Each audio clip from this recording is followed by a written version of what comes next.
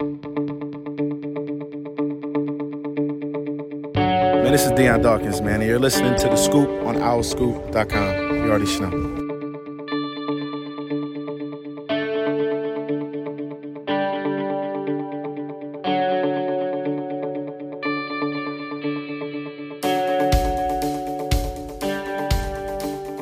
What's up, everybody? Welcome to the Owl Scoop podcast. This is season 7, episode 33, and you're probably at least a little bit confused as to why you're hearing my voice instead of John DeCarlo's. Sam Cohn with me, Dante Collinelli, Caden Steele. Unfortunately, neither John nor Kyle could be with us today. Javon also not with us today. So I'm taking the reins for today's pod. We got a lot to talk about, but how you guys doing? Doing good. Excited to see what you do with the host chair. You know, there's a lot of pressure, but you've done it before. You're very experienced, so this is good because I don't think me or Caden would be able to handle this weight of responsibility that you have. Those that are longtime listeners may remember that I've hosted at least a couple episodes in the past. Doing well today. Yeah, doing well. I like Dante. Different type of feel to the show today without John and Kyle and Javon. They'll all be missed, but 3-person show here, and we'll get it going and run it. Yeah, it's going to be a blast. Dante had mentioned before our show, it'd be funny if we came on to the show and I just pretended to be John and Dante pretended to be Kyle, and we just kind of went the whole show calling each other John and Kyle and just see what happens. Unfortunately, we will not be doing that. We'll be playing our own characters today. Famous 33s, have to ask. Larry Bird. That's all I got. That was the only one that we got pre-show. Was Edgerrin James 33 or 32? He was 32. Damn it. 33. Grant Hill. He was 30. Grant Hill's a good one. Oh, wow. Scottie Pippen. I'm a idiot. Patrick Ewing was also 33. He was. I thought he was 32. Kareem was 33 as well. Also thought Kareem was 32. Interesting. So maybe there's something wrong in my brain where I think people that are 32 are 33 and 33 and 32. I think Shaq might have done both. I think he might have been both. 32. Yeah. It's a weird number. Anyway. It is a weird number. Segueing weird numbers into Temple, this past weekend, we were able to go to and cover the Temple's Cherry White game. First time since 2018 they've had a game.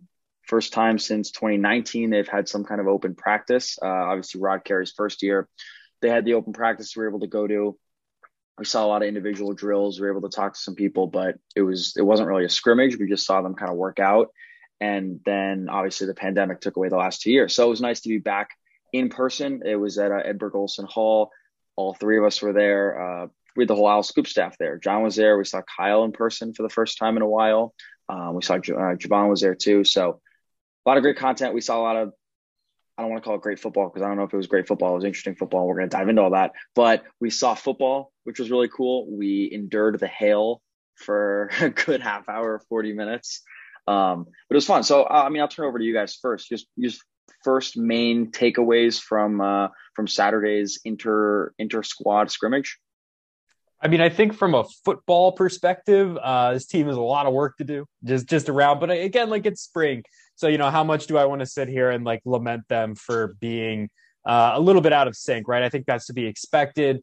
You have new players with new coaches learning new schemes. They've had, 14 practices they had before that game. So, how much were we really expecting them to come out there and just be really, really good? And if you look across the country at other spring games, most of them are kind of, a hosh-posh mix of good plays and a lot of bad plays as well. So I do think that a lot of the same concerns that the team had last year are still present, and I'm not really sure how they're going to address those. I think you look at the offensive line and you see a group that is struggling to communicate, that is still struggling to create push. You look at the quarterback position and you see inconsistent play. Let's go with that. And then you don't really see any standouts at running back. Again, it's a little bit early, and I don't think there's any reason to panic or draw any, particularly devastating long-term conclusions from anything that happened on Saturday. But it is just something to keep your eye on going into the fall. And like Sam said, we did endure the hail. Is I think the favorite part of the day for me was standing over Sam with an umbrella in the sleet and just calling out numbers to him so he and I could put together some type of a depth chart for the first team and second team offense and defense. So it was a good time. It was nice to see like just people there. I thought that was nice, right? Like the atmosphere was really cool. You guys can probably touch on that a little bit more than me. But from a football perspective, incredibly sloppy. Defense dominated for the most part. There was only 3 offensive touchdowns. But again, I think a lot of that's to be expected. There were some standout performances from, David Martin Robinson had some nice plays. Devon Fox had some nice plays. But I think overall pretty sloppy, but to be expected. Yeah, kind of going off, what Dante said. When you look at it, I think the overall, biggest takeaway for me is outside of football, we saw Javon's story posted about Quincy Roche, a lot of the alums back. Sean, Bradley was there. You even saw Kurt Warner, Brian Westbrook, a lot of people who are now, supporting Temple's program. And we all, probably know it wouldn't be the same if the former administration was here. So it's good to see, just people back out there supporting the team. And then from a football perspective, like Dante said, there was a lot of sloppiness from the offense, which is to be expected. The offense struggled last year. It's not going to be fixed, over one off season. But, a couple, botched snaps. Dwan Mathis seemed kind of up and down to me, some interceptions. It seemed like he underthrew some passes. He also had some nice plays. So a lot of inconsistency up front. They struggled blocking. But like Dante said, it's kind of early. But I mean, there is some players, some younger guys that stood out. Devon Fox, like Dante mentioned, had a nice touchdown where I think he might have beat Keyshawn Paul and ran through a tackle. So he, caught my eye a little bit. And there's a few other players, offensively that showed some flashes, but no real consistent basis on Saturday. Yeah. So for starters, I want to talk about just the people that were there kind of before we get more into the football, as you guys had alluded to. Just names. Katie had mentioned a few. Kurt Warner was there, which I think was a surprise to all of us. I didn't see Elijah Warner there, but for Kurt to be there was cool. Brian Westbrook was there with his family. In terms of former players, Paul Palmer, Sean Bradley, Chappelle Russell, Isaiah Graham Mobley, Quincy Roche, George Reed was there, who, is not with the team this year, and retired from football or whatever, or left the team, whatever the specifics of that were. But, he's not with the team anymore. He was there. There were a ton of former players.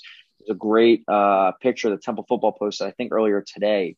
We're recording on a Wednesday, earlier today, of, a bunch of those guys and some current players that spans, almost, if you go back to like Sean Bradley and Chappelle Russell's freshman year, like that's 8 years. 7-8 years of Temple football in that one photo kind of spanning. So like, a lot of the older guys coming back was cool to be in that environment. I know, and we're going to get to this a little bit more later too, about how Stan Drayton has really called on all those guys to come back. Has reached out to every single one of them. I think it was in Javon's story that, Quincy Roche was just looking for a phone call, to come back. That was really all he needed to want to still remain intact and remain connected with the program. And he got that from Stan. So it's cool to see a lot of those guys. From a football perspective, as Dante mentioned, in the beginning, there was a lot of like me writing down numbers and Dante holding an umbrella over me while he was calling out names. And I think that was probably the biggest takeaway for me, was that was the first time we got to see any semblance of like a depth chart. Obviously nothing is set in stone. There's so much is going to change, so much is going to move. But as of right now, you get a good sense of where the staff's head is at. When we go to practice, I think we've talked about this before, that we really only see stretching, or, more recently when we're there after practice, we see the last couple minutes kind of through a glass window. You can see a little bit. So this was the first chance we got to see, like, when they call out, the one offense against the two defense, and the two offense against the two defense, or the one defense, excuse me. So we got like a decent sense of a depth chart. So on that note, the depth chart note, any surprises there, or is that kind of what you guys expected of the first stringers? I would say most of it is what I expected. I think any of the surprises can kind of get explained away by injury, right? You see Bryce Towman as he was the starting right guard, if I remember correctly. Isaac Moore was in pads but didn't participate, so that forced Adam Klein to move to right tackle, so they insert Bryce Towman in at right guard. So you can explain that away from that. On the defensive side, a couple guys have gotten injured, so that pushed somebody like Sylvester Mathis at outside linebacker into the starting lineup.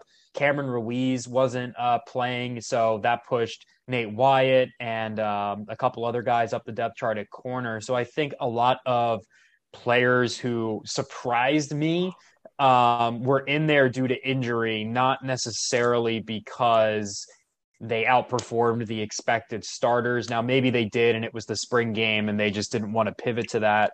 I don't know. But I think it's easy to sit there and look at injuries. I will say, though, that like some of them played pretty well. Like I thought Sylvester Mathis had a really good day at outside linebacker. Again, I don't know if he gets that spot long term when some guys come back.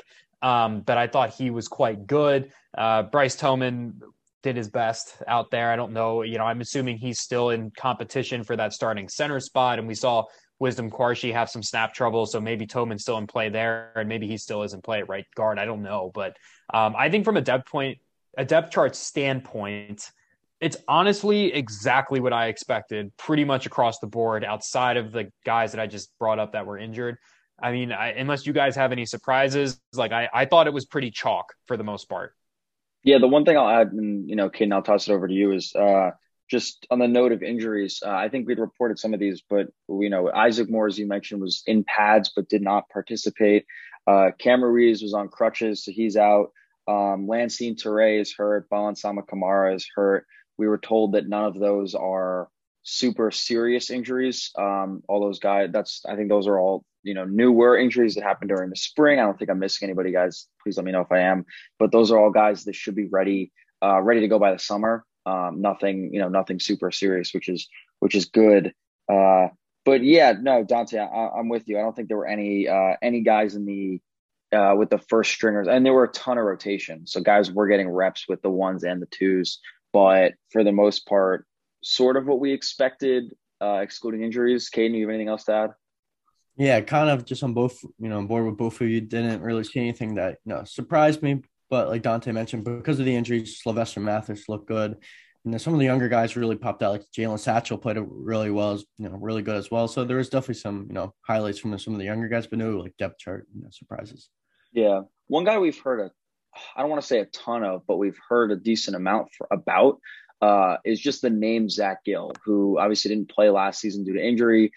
Stan Drayton spoke extremely high of him. Antoine Smith said his expectations for him are through the roof. I think he gave us a quote that was like, I've coached 21 years of coached D tackles, and 20 of the 21 or 19 of the 20, whatever the number is, have been all conference. We did not fact check that, but that's him telling us that he feels confident that he can coach strong defensive tackles and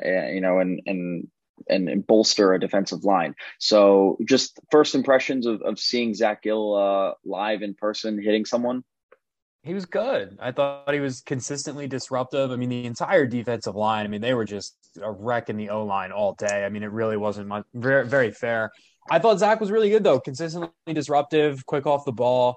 I think a lot of what he had to go through this spring was probably just getting back into football shape, putting on that muscle that he lost when he wasn't playing, getting back into the gym, relearning some of the technique things that fell by the wayside, probably not by any fault of his own, just by not being able to be on the football field for so long. You kind of have to, football is a game of reps. You have to take those reps. So I think him just getting up to speed again, and he looked good. And I agree. I think Caden mentioned Jalen Satchel. I thought Satchel was really good on the interior there. So, maybe that's a spot where, Temple feels okay about its defensive tackle play right now. We talked to Antoine Smith, like Sam said, and he was very complimentary of Zach Gill, the person, but largely was very critical of his room in saying that, he needed to completely rebuild their technique and different things.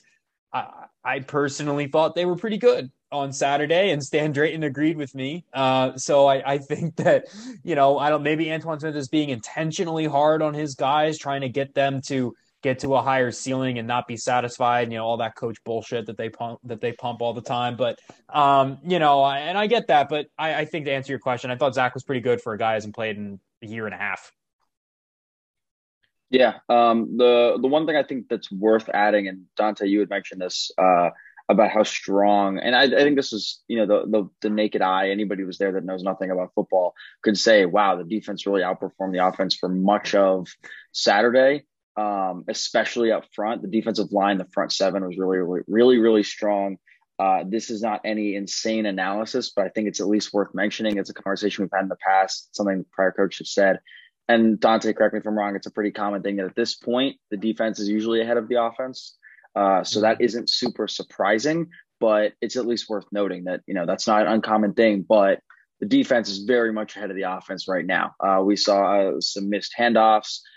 We saw some fumbled snaps. I think there were, we counted 6 fumbles, 3 of which ended up being turnovers. The offense threw 3 interceptions. So, and, we've seen that in the spring blog notes. The offense has turned the ball over a decent amount. So they're still getting their footing. They're still figuring out, D'Wan Mathis is still fighting for that spot, assuming they're going to bring in someone else at starting quarterback. So other thing I want to add, takeaway from the only person we were able to talk to post scrimmage was Stan Drayton. We got him for maybe 20 minutes in the weight room after the game. Was there anything that he said that stood out to you guys in particular from that game that maybe you didn't expect or just thought was interesting or noteworthy? I'll start. I would say it was kind of what you just mentioned about the quarterbacks, right? We kind of asked Stan about D'Wan and what he thought about that room. And he said, well, I think D'Wan has the potential to be someone who can help this team, which is not exactly a ringing endorsement. I don't want to make it sound like he was, like hypercritical of D'Wan or he thought he played poorly or anything like that. Stan was, I would say, rather complimentary, but also realistic in the sense that, I don't know, D'Wan was kind of okay. There was a lot of bad things happening around him. And then I think this was your question, right, Sam? He said, I think we have the potential to add somebody in that room. And, I don't know if he was talking about, Elijah Warner coming in there as a freshman or if he's talking about going to the transfer portal specifically because somebody else had asked about the freshman quarterbacks and, those guys weren't really there on Saturday. So he could have been talking about either. He could have been talking about both. I don't know, but I think that was my biggest takeaway from that press conference that we had is just not a ringing endorsement of the starting quarterback. He wasn't overly critical, didn't say D'Wan's been bad this spring or that he's not learning or that he's not getting better. He said that he was getting better and that he was learning the offense, but also kind of said maybe we should be looking other places. Yeah, I would agree that they're not being a ringing endorsement, I think is a great way of putting it. Caden, you have anything to add there? Yeah, it's kind of hard to go, in a different direction based off what Stan said and the way he phrased it. Like Dante said, it was kind of, not exactly what you want to hear about your quarterback, how he could be helpful, but you want to hear more of that, he's your guy. And until that, is solved for Temple, we don't exactly know what direction the team is heading in. And it seems like they're not 100% confident D'Wan is the guy, which will leave for an interesting offseason. Yeah, without a doubt. There's someone else that I want. Oh, the running backs for their position I want to touch on. We saw mainly Ed Sadie to be expected and Darvon Hubbard transfer from Texas A&M, swapping in and out with the ones. We saw both of them take some reps to the twos. We saw some Iverson Clement. Just general impressions of the backfield and those guys. It was hard to grab a full impression, in my opinion, just for the fact that the offensive line kind of was so sloppy, where I didn't see a ton out of Edward Sadie, Darvon Hubbard, Iverson Clement. So right now, I would grade it more as an incomplete grade, where I don't know enough about them. Obviously, we know Iverson Clement from Florida, Darvon Hubbard from Texas A&M have the potential, but I don't know if we saw enough to say whether they're going to be really, good backs in the rotation just yet. Professor Caden giving an incomplete. I love it. Wow, they did not show up to enough classes, missed some assignments. You're not failing them because you're not a mean professor, but you're just giving them an incomplete. I love it. John would be proud to hear that. I think. Dante, what about you? Oh man, it's tough to not. I think Darvon Hubbard was the best back on the field, not by there's this huge gap between them. I just thought Hubbard had the most impactful runs. I thought he made the most impactful cuts. I thought for me, honestly, it would probably be Hubbard, Clement, Sadie, all separated by paper thin margin. I don't really think any of them showed anything that should anoint them the RB1 on this team. I think they're probably gonna have to fight for that. I would imagine into the regular season. Sadie just didn't really do anything, frankly. Like I think his longest run was like 4 yards. Hubbard had like at least a couple of runs that were like 10-ish, 12-ish yards. He had a one play where he trucked somebody in the secondary that got the guys going a little bit. Clement made some nice catches in the passing game, so it was good to see him kind of use that versatile skill set. So that's how I would rank them. But again, like I don't think you're getting anything overly productive from those guys right now. That's still a three-headed race. And again, like guys like Trey Blair are still working their way back from injuries last year. That could make that a 4-man race in the fall. I don't know, but Temple still does not have an RB1, and I don't know when they're going to figure that out, because based on that game, like I can't imagine being Preston Brown right now and just being like, like Sadie's got the most experience, so we're going to roll him out there first, and then we'll go from there. So that's going to be interesting. And, I know Temple fans are like big on the ground and pound, run it offense that they won from this Stan Drayton coaching staff. I don't know if that running back is on the team right now, but they still have a chance to develop into that guy. So we'll see. Yeah, I mean, in all fairness, not only are Temple fans big on the ground and pound game, but Stan Drayton has made it sound like they're huge on that. Obviously, he has 28 years of experience as a running backs coach. He has 3 more years as a record-holding running back at Allegheny. So that's a huge part of the way he sees football, and it's a huge part of whatever. But I agree with you that they have pieces that are kind of all, whether they go more by committee with 3 guys. That was a huge conversation we had with Rod last year about how by committee they end up going. You mentioned Ed Sadie's really, of those 3, the only guy with any Temple experience. So it'll be interesting to see how that plays out. So it's an important position of note, just because how much Stan Drayton has emphasized how much they want to run the ball this season. The other thing I want to touch on, last thing, and then we have some other stuff to get into, is when we got to spring ball. I mentioned earlier in the show that this was the first spring game that any of us had covered, and Kyle had mentioned something along the lines of, there's always one guy that has some unbelievable day, or you see a ton of flashes from, and he turns out to like be a dud or be nothing, or sometimes the guy doesn't play well, it turns out the opposite, whatever, turns out to be great. I don't think we saw one unbelievable performance, but I want to ask you guys, highlight of the day, one play or person that you walked away from thinking like that person had XYZ great play or XYZ great play on either side of the ball. I guess I can start. For me, I mean, it sounds like a simple answer. It's not someone who really came out, I don't think, surprised anyone since he's been a consistent player here. But DMR had like a one-handed catch on the sideline, I think. At some point, I think it's in the first half of the portion where he caught on the sideline. Either like one hand or he kind of reeled it in with one hand towards the sideline. And I thought like he, for the majority of the day, looked pretty consistent. Got injured last year, coming back from injury, seems fully healthy. Seems like he's going to be a big-time vocal point of the offense. So I think DMR was my winner of the day for spring practice. And like you said, it is spring practice, but I think we kind of know what we're getting with him. Yeah, just to pile on top of that, Caden, DMR was one of the guys that I think it was Stan Drayton that mentioned after, when we talked to him after that, although DeJuan made some plays, some throws that could have been a little better, he had some underthrown balls, he had some balls that were a little high on shorter routes. DMR was one of the guys that made him look a lot better, I think, than he did. He had a couple really nice catches. So yeah, DMR is a good pick. Dante, who you got?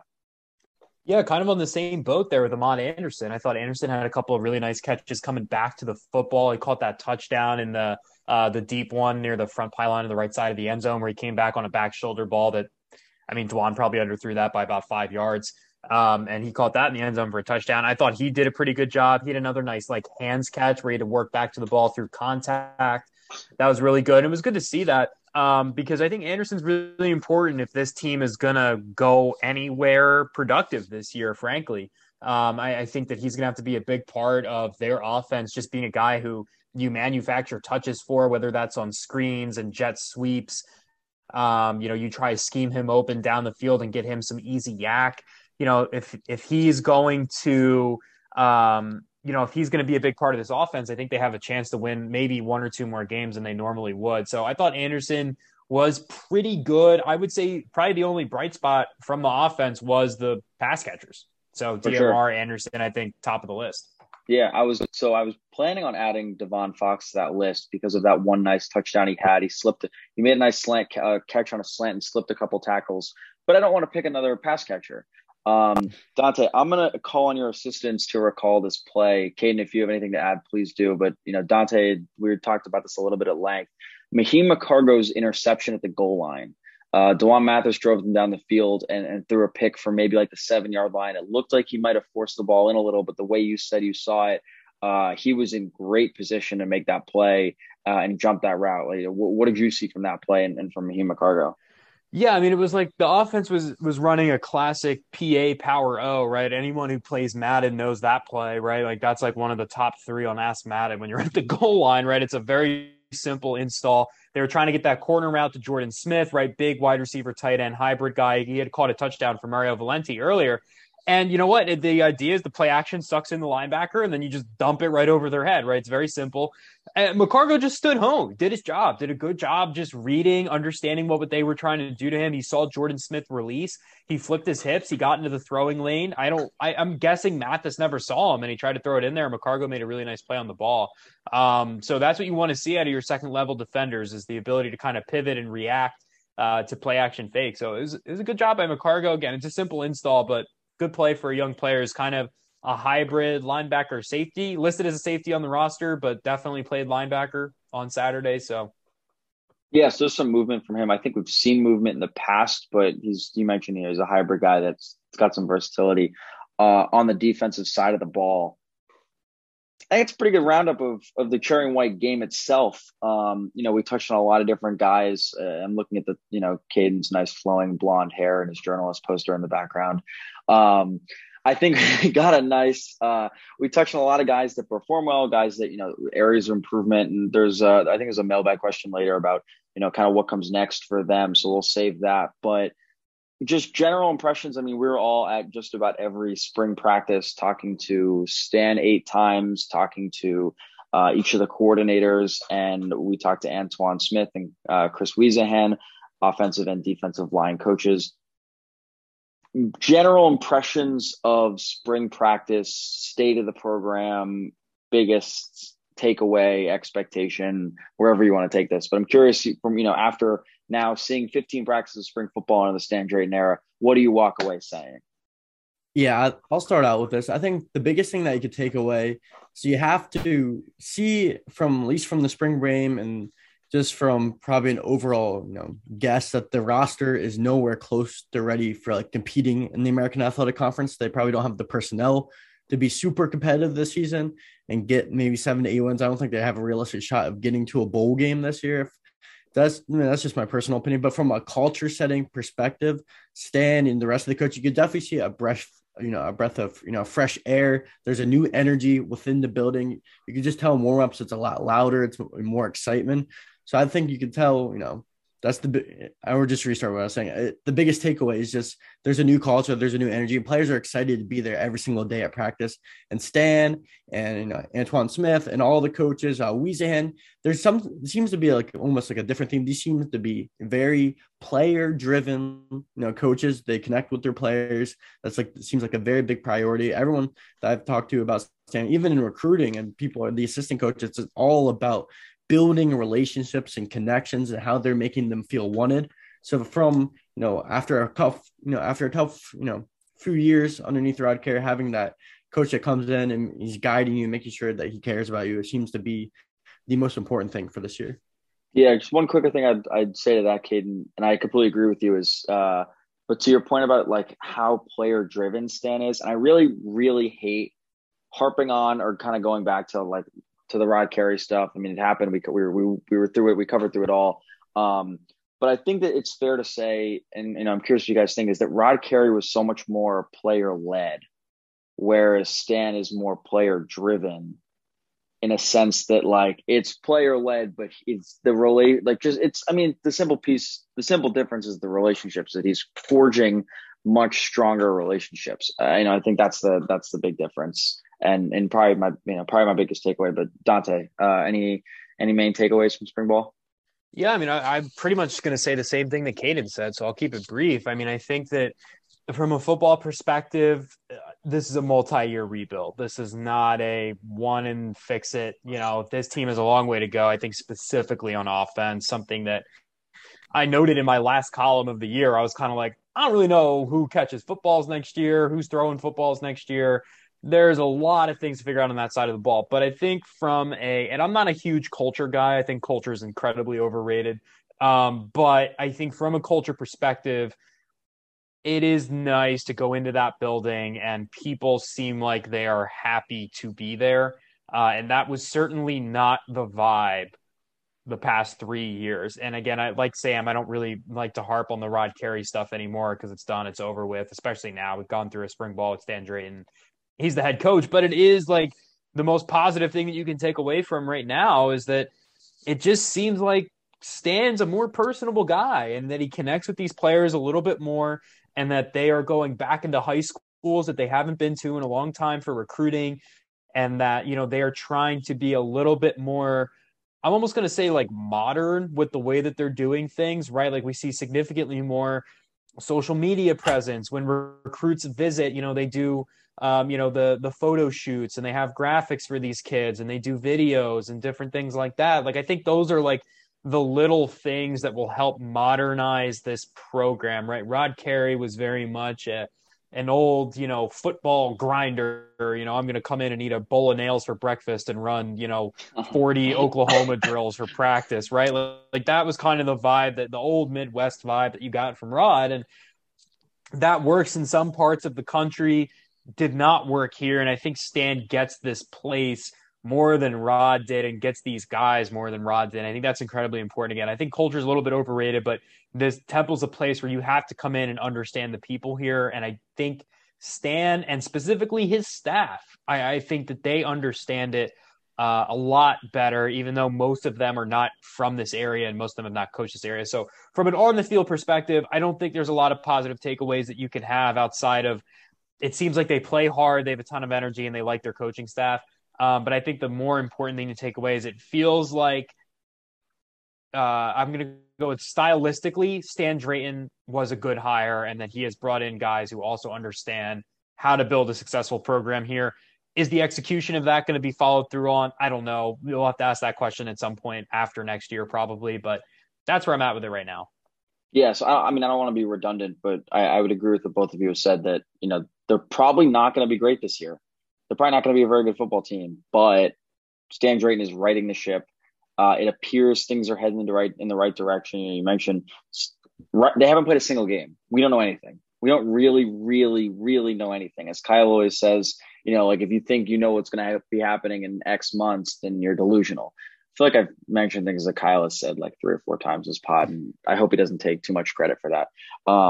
But that's kind of the big thing I would say is that, they don't have a ton of talent, but they're going to be able to reach into the transfer portal this summer and they're going to continue to recruit the area and they're going to continue to recruit the area hard. So to be able to have those former guys coming back in the building and to be able to recruit the area and to recruit some top talent in the area, it appears after 15 practices under this regime that things are headed in the right direction. That's all speculation for right now. Again, who knows how they'll be this year, but that's kind of the state of the program right now. So one other thing we want to talk about before we get to the mailbag, Caden, I am to understand that you have one of many recruiting stories to go up at some point this week. Care to share? Yeah, I should have, a lot more coming up, but thanks to schoolwork, I don't always have the time to get everything done, but I should be having one.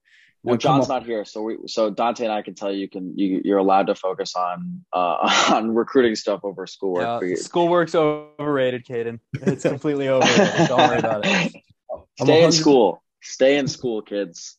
For all the little kids out there listening to this podcast, stay in school. Caden, what do you got for us?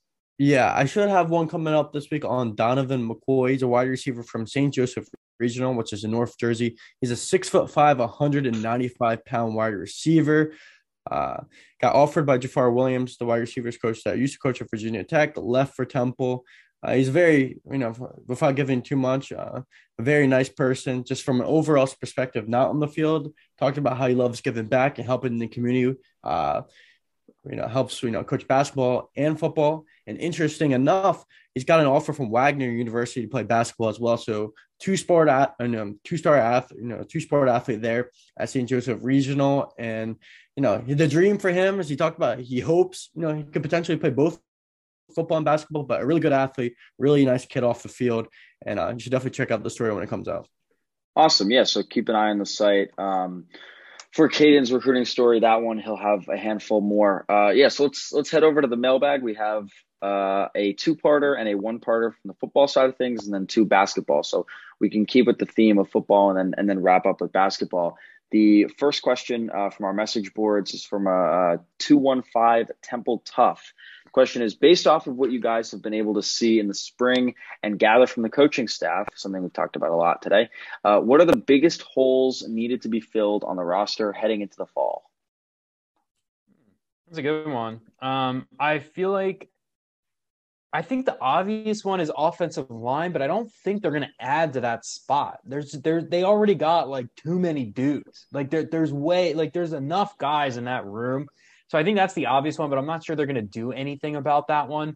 So I mean, I don't know. I think they could use some help maybe at like corner. Like I'd like to see them go out and maybe get another corner. I know they brought Dominic Hill in, but I'd like to see them go get another corner. I think quarterback's another obvious one too, but I'll stick with the offensive line. Like I think that they should go into the portal and like really, really take a hard look at some of the guys who are in the offensive line portal and just see if any of them can help there. I think you can obviously move some pieces around to make room for those guys. I'm not sure that they'll do it, so it's a bit of an unrealistic one, but I'll say offensive line.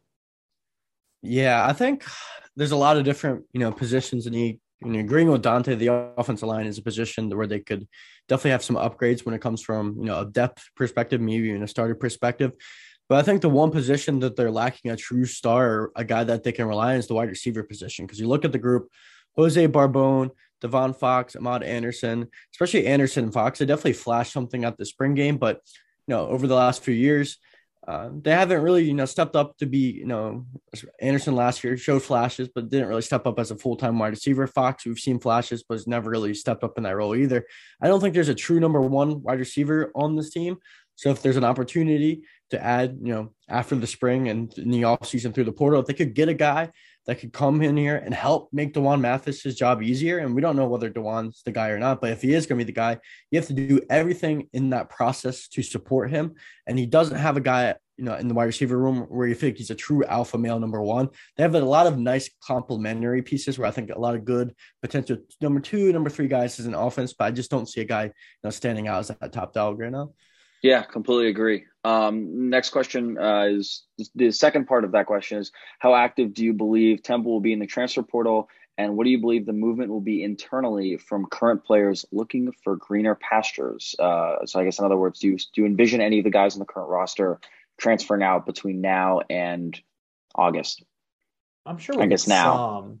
I mean, there's always a couple, right? Guys who think they have a chance to get a starting spot at a lower level, right? I don't think we're going to see anyone transfer up from this team, but I think we could easily see guys transfer down. As far as how active they'll be, my guess is that they will, I don't know, maybe bring in like one or two more guys. I don't think we're going to see like a slew of Temple transfers coming in the next couple of months and into fall camp. The way that Stan Drayton kind of described how he wants to build this roster was through recruiting and through, getting the local guys and winning those recruiting battles in South Jersey and in Philadelphia. Like that's how he wants to build this team, through his guys. They obviously have that DMV pipeline and the Florida pipeline as well. So I don't think that we're going to see a ton of transfers. I think we'll see like maybe one or two guys, maybe a quarterback and maybe somebody on defense, or if it's a wide receiver.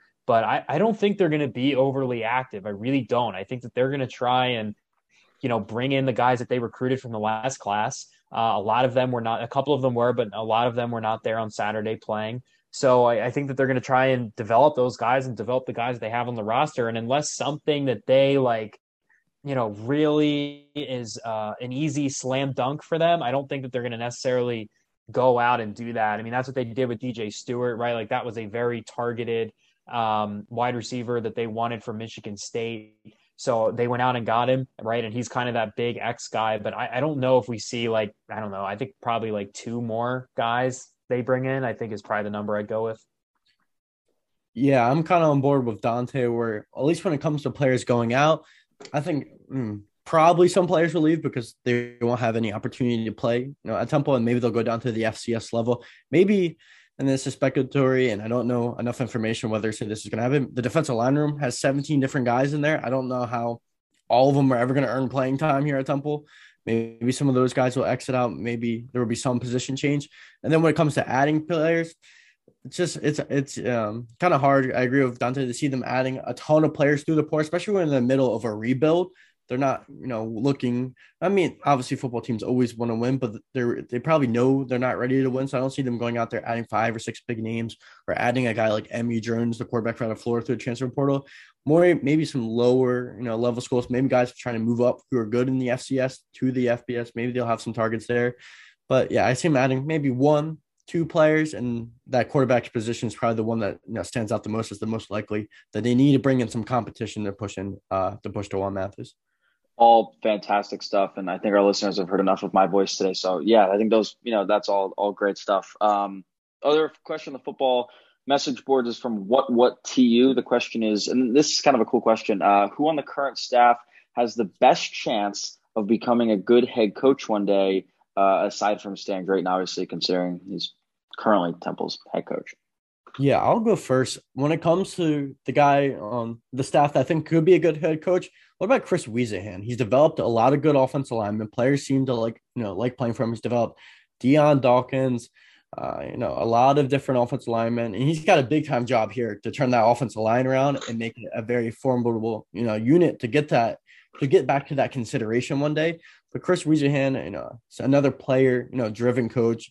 Just talking to him, you can tell he loves, being at Temple. He loves being in Philadelphia, being back home from, his kids grew up here. So I think Chris Wiesehan's a guy who's going to embrace the culture here. And if he can turn around the offensive line unit at Temple, and they're able to run the ball and the offense turns around, and it's the second time, underneath, Matt Rule, he did it, and now being with Stan Drayton. If he does it again, I don't see how at least, maybe a smaller FBS program like a Sun Belt Conference, a Mountain West Conference, someone like that considers Chris Wiesehan, because he seems like a guy who could be a nice culture setter for a smaller program.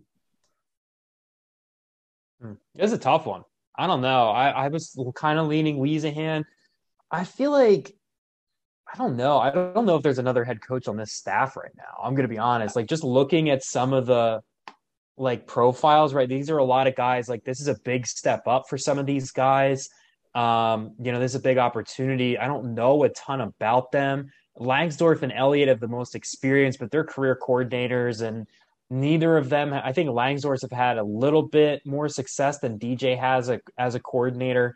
He had those good years at Florida State, but he was the linebackers coach there. He was not the defensive coordinator, if I remember correctly. Someone should probably check me on that. But I think that, I don't know. That's a tough one. I think personality-wise, I think you like Wiesehan, right? I think that's an easy one to pick out, but outside of him, and I feel like Wiesehan would have to take a job in the Northeast. I think that's where his roots are. I know he was at Georgia Tech for a couple of years, but that head coaching job for Wies would have to be I don't know, Jim Mora gets fired at UConn or something, or somebody gets fired at UMass. I don't even know if he'd want that job over, he really likes Philly. I don't know if he would be even willing to move on. So that was a really long non-answer. So I'm going to pitch it to Sam because I'm just rambling. All right. So I think Wies is a fine answer. I think the other person, I have 2 that come to mind. The first one being, we had asked Antoine Smith about if he ever sees himself doing anything other than coaching the D-line because of how passionately he spoke about coaching the D-line. And he said that maybe one day he could see himself being a defensive coordinator. He strikes me as the kind of guy that could handle a team, and that can take on a bigger role personality-wise, and just how much that dude loves football if he's in the right situation. So he's one name that came to mind. And then DJ Elliott, which I don't have a ton of reasoning for beyond, again, we can read these guys' bios on Owl Sports the same as everyone else can. And we've talked to each of them. We've talked to, probably half the staff one time. So we are going. All these are based off very little interaction, but from our short interaction, DJ Elliott strikes me as the kind of guy that I could see being a head coach. Just the way he is as a person, his personality, the way he interacts, and the way he talks about the game. I don't have much more than that. I think they're all fine answers. We don't know all these guys super, super well, but to what to you, is a great question nonetheless. So switching over to basketball, wrapping up with basketball, we have 2 questions on the basketball message boards. Start with this one. This is from Park Owl. If you could pick one player currently in the portal for Temple to sign, which would make the biggest impact on the team, limited to feasible targets, I'll leave the qualification of feasible up to you. I don't know if either of you guys have names, so I came. This feels like a question. This feels like a question for you, Sam. You're the basketball guy. Who do you got? Yes. So I'll say this: I don't have I don't think Temple. There's not a ton of offers out to guys in the portal. There's been a handful of reports of they've been talking to a number of different guys, but nothing is super to the extent of my knowledge right now. Nothing is super solidified into an offer. The first guy that comes to mind that I think could make an impact in terms of, well, let me preface this by saying I think the person that can make the biggest impact is a big man, considering they're bringing back Hysier Miller, who started the last few games of the season, and seems like they're confident to be their day one starting point guard, barring anything crazy happening. Damian Dunn and Caleb Battle are both, obviously, we've talked about enough, proven scorers and proven leaders and proven go-to options for this team. So in terms of being able to have an immediate impact, I think there's a possibility there's an open starting position or an opening 6th-man position, depending on, your starting lineup. If it's Hysier Miller, Damian Dunn, Caleb Battle, and then, are Jaleel White and Nick Jourdain, you're 4 and 5 and something of a smaller lineup. But then, when you play a bigger team, you're probably going to have to play a bigger guy. So in terms of biggest impact, I think this guy Wildens Levesque, I think is how you say his name, from Brockton, Mass, that played at South Carolina. He's 6'10". He's a junior. He saw action in all 21 games, started 15 last year. Has heard from Temple. I don't have a great sense of how feasible that is. I think that, he's someone looking for a change, that it could be the kind of thing where, like, Emmanuel Okpomo, wasn't necessarily utilized to the best of his abilities at Wake Forest, which is why he was looking for a change. Could be a similar sense of, that's someone who maybe didn't have the role or the usage that is best for his game, and maybe finds again. I'm just kind of throwing a name out here. That's a big man that has played well.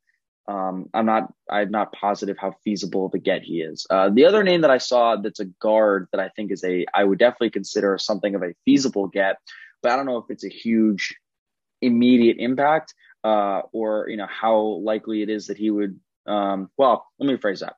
I don't know how huge of an impact he would be. He probably wouldn't be like a day one starter, but he could be a good role player. Is Corey Floyd Jr., who just entered the portal today from UConn, and he played at Roselle Catholic, which Temple fans might remember, the alma mater and jersey of the Pierre Louis brothers.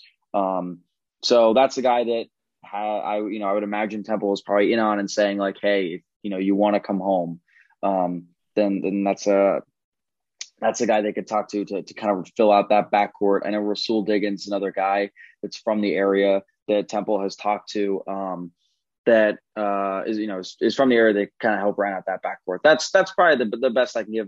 John or Kyle might be able to give a little bit better, have a better sense of guys we're talking to. But as of right now, I don't, there are no guys that I've seen that have gotten offers that are in the portal. Obviously, they have the 2022 offer to RJ Louise, which we've talked about. They have that I've heard they really like the 2024 class, the 2023 class, they're okay on. And the 2022, beyond RJ, they're not super fishing for. Like, they're looking through the portal for the right guy and the right fit. Just haven't seen any major offers yet. But again, it's only April, mid-April right now. So there's a lot of time for them to make a move like this, heading into the early parts of the summer. Nonetheless, though, a good question, and we appreciate the question. The final mailbag question we have This is so. I'm gonna cut it. I'm gonna cut this right. I'm not gonna cut this out, but I just want to cut and say that it's so odd to hear me going through this because it's always John going through the mailbag and him hosting the whole scoop. So this is just funny to hear my own voice go through all this. Anyway, the last question on the basketball message boards comes from Owl Worldwide, and this is something I think we should at least touch on a little bit. The question is: I know it's early, but on a scale from 0 to 100, what are the odds Caleb Battle comes back? My answer is 99, assuming that 100 is he's coming back and 0 is he's not. I would bet good money that he's coming back. And, I mean this in the most respectful way possible. There were a lot of people on Twitter that I think didn't fully understand kind of what he was saying or what his plan is. This is not new. The Temple players have done this for a long time. And Caleb Battle is not the first. He will not be the last. In recent memory, Quentin Rose did it twice, tested the draft waters to get feedback on his game. Now, if they had told him like, hey, you could be a second round pick, maybe he wouldn't have come back to Temple, but was getting feedback on his game. He's setting up workouts. He's in private workouts with teams. He's doing interviews with team personnel and getting feedback on his game to then come back to Temple and kind of know what separates him in his current state versus being a potential draft pick or NBA quality player. Nate Pierre-Louis did the same thing in March of 2020 and said, I'm going to retain my eligibility. 2.5 months later, he said, you know what? I graduated in 3 years. I'm not going to come back. So it's not a new thing. And obviously, I mean, because Caleb Battle does have the option to return. He could sign an agent and say, you know what? I'm not coming back if this goes extremely well. But I would imagine right now that he's probably in a position to go get some feedback, come back for another year. If he's healthy all next year and he plays extremely well and maybe he's the conference player of the year, then I think we're having a conversation of, he's probably gone. And he's probably trying to make it to the league, whether that's the G League or, a late pick or maybe find himself overseas. But right now, I'd be hard pressed to say that he, goes to those workouts and they say like, you're ready right now. That's my impression. Obviously, I could be wrong, but that's my impression. Is that this is not an uncommon decision. Another person that did it is his older brother, Tyus Battle, who played at Syracuse in summer of 2018. He did the same thing, declared for the draft, retained his eligibility, came back to Syracuse, played another year, and then went undrafted to Timberwolves, played a year in the G League, and then went overseas. So very much uncommon, I would say. I think it's a great thing for him to do. I think he'll get a good test of his game. I think he'll get some outside perspective on how his game stacks up, and it'll be great for his development. I think it'll only help him going into next season, kind of knowing how to route out his game and what the next steps are. It'll be interesting to hear what Caleb comes back with from a bevy of NBA scouts and team personnel. I don't know if you guys had anything to add there. No, I think you did a great job. The only thing I would add is there's no reason for him not to do it, right? That's the way that I looked at it. And again, Sam's definitely our basketball guy, but there's no reason for him not to enter and just be like, hey, what do you guys think? And then they're like, well, you are nowhere close. And then it's like, okay, well, I need to go back. And if you're looking at it from his perspective, again, I don't think this is going to happen. I'm with Sam. I would give this a 99% chance that he's back, but who knows? Maybe there's a 1% chance that, a bunch of scouts are like, you know what? You're pretty good. Maybe, you're definitely going to be a second round pick. And maybe, he looks at that and goes, I'm going to go out. I'm going to play the G League for 2 years and try and develop a second round pick. I don't know, but there's no reason for him not to do it. So I wouldn't overreact to it. I really wouldn't.